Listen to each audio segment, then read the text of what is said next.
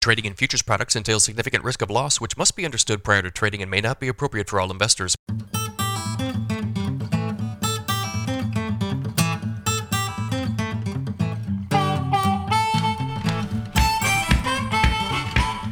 Good morning, everybody. It is Friday, June 10th, 5:51 a.m. Central Time as I speak here. July corn futures down 5 3/4 at 767 3/4. December corn down 4 1/2 at 712 1/2. July soybeans down 9 1/4 at 1759 3/4. November soybeans down 9 1/2 cents at 1572 3/4.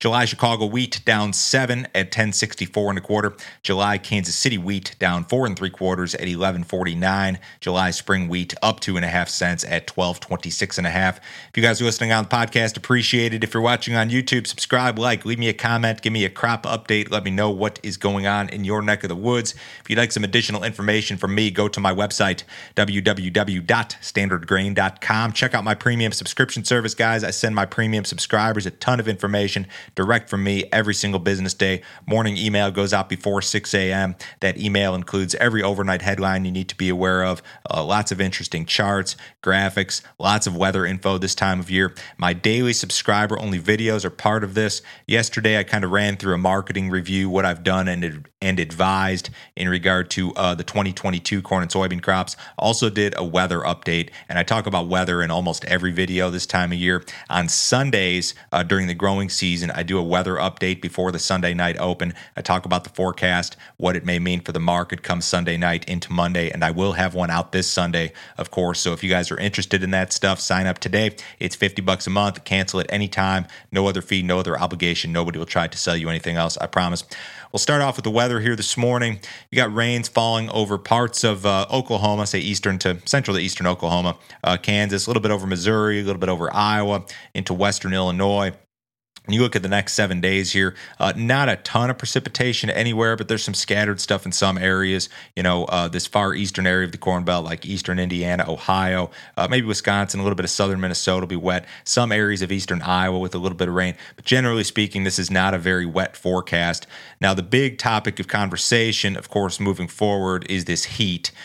There is heat that is going to come in to the southern plains. This stuff will hit Kansas, Oklahoma, Nebraska, Missouri by Sunday. You're going to see temperatures in the 90s in those areas into, say, Monday, Tuesday. Iowa, Illinois, Minnesota, Wisconsin, South Dakota, a lot of places we'll see temperatures in the 90s by Tuesday next week. Indiana and Ohio, eastern areas, we'll see those same temperatures by Wednesday next week. So your 6 to 10 day map here is hot and dry.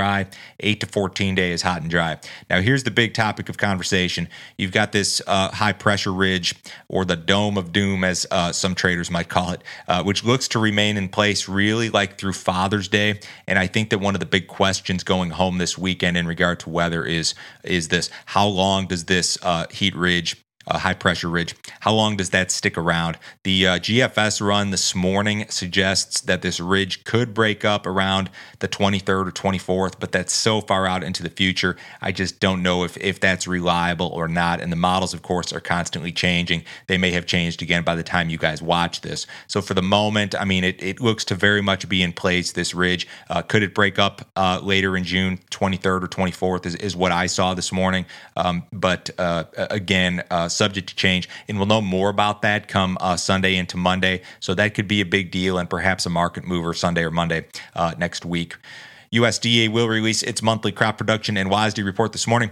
I don't know what to expect here. I don't think anybody's looking for any big surprises or big changes versus last month, although anything is possible. USDA typically continues to use the March corn and soybean acreage numbers in its new crop balance sheets. In this particular report, although that's not a guarantee.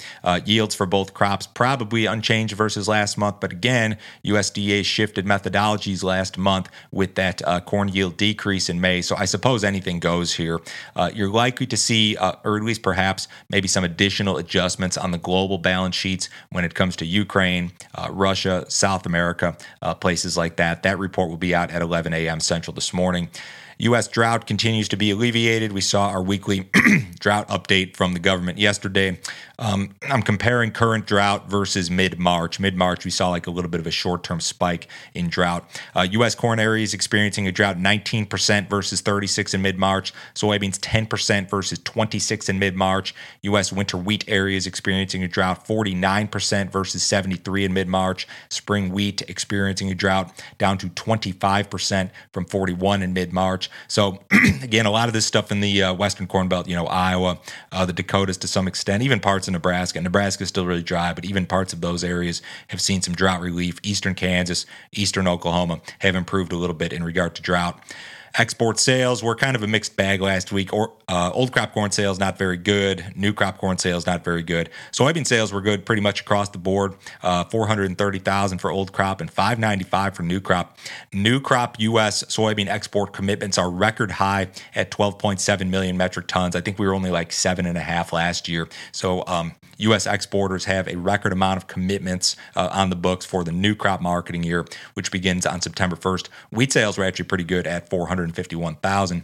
U.S. interior cash corn and soybean basis bids rose sharply in some areas this week, and yesterday in particular. Ethanol producers are pushing basis bids by, I'm not going to throw numbers out here, but I mean, I heard 10 cents, 20 cents. I heard some areas drastically more than that in an effort to secure corn needs. I don't know if the farmer is just flush with cash and not in a hurry, or perhaps just light on inventory, maybe a combination of both. In either case, a strong cash market drove a rally in these old versus new crop spreads. This is your July D's corn spread on my screen here if you're watching. And it spiked yesterday. It's still way below where it was in, say, February when we had the invasion and the spread blow up and all that stuff. But strong action there. So I know most of you guys probably do this every day anyways, but check on your local cash markets this morning in regard to basis that's unset, whether it's just unpriced cash bushels or HTAs. Any of those things definitely worth taking a look at. U.S.-China relations are at their lowest moment since 1972. U.S. Ambassador to China Nicholas Burns made some, I guess I'd call them troubling comments regarding ties between the U.S. and China in a video discussion yesterday. Burns said this: "We have seemingly unremitting competition between us and them, and noted profound divisions between the two countries on economics, technology, security, human rights, and many other items." Burns said that Americans believe China isn't playing by the rules in regard to economics and trade. Burns noted that while commercial competition is fair, he said that the Chinese are seeking to militarize many of these technologies that presents a real challenge to us. Burns also criticized China for repressive policies in Hong Kong, where he said Beijing has snuffed out all remaining freedoms.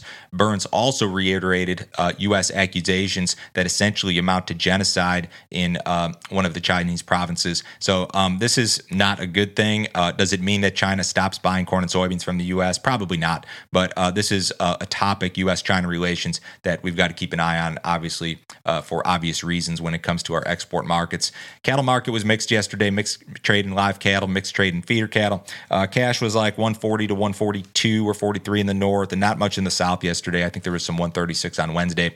U.S. dollar a little bit higher this morning. Stocks are off just a little bit. Bonds up just marginally. Gold's down $7. Crude oil is up 91 cents at 122.42 in the July WTI. Another fresh high in the national average gas price yesterday. I think we were $4.99 according to 888 data. Have a great weekend, guys. Report today at 11. I'll talk to you Monday.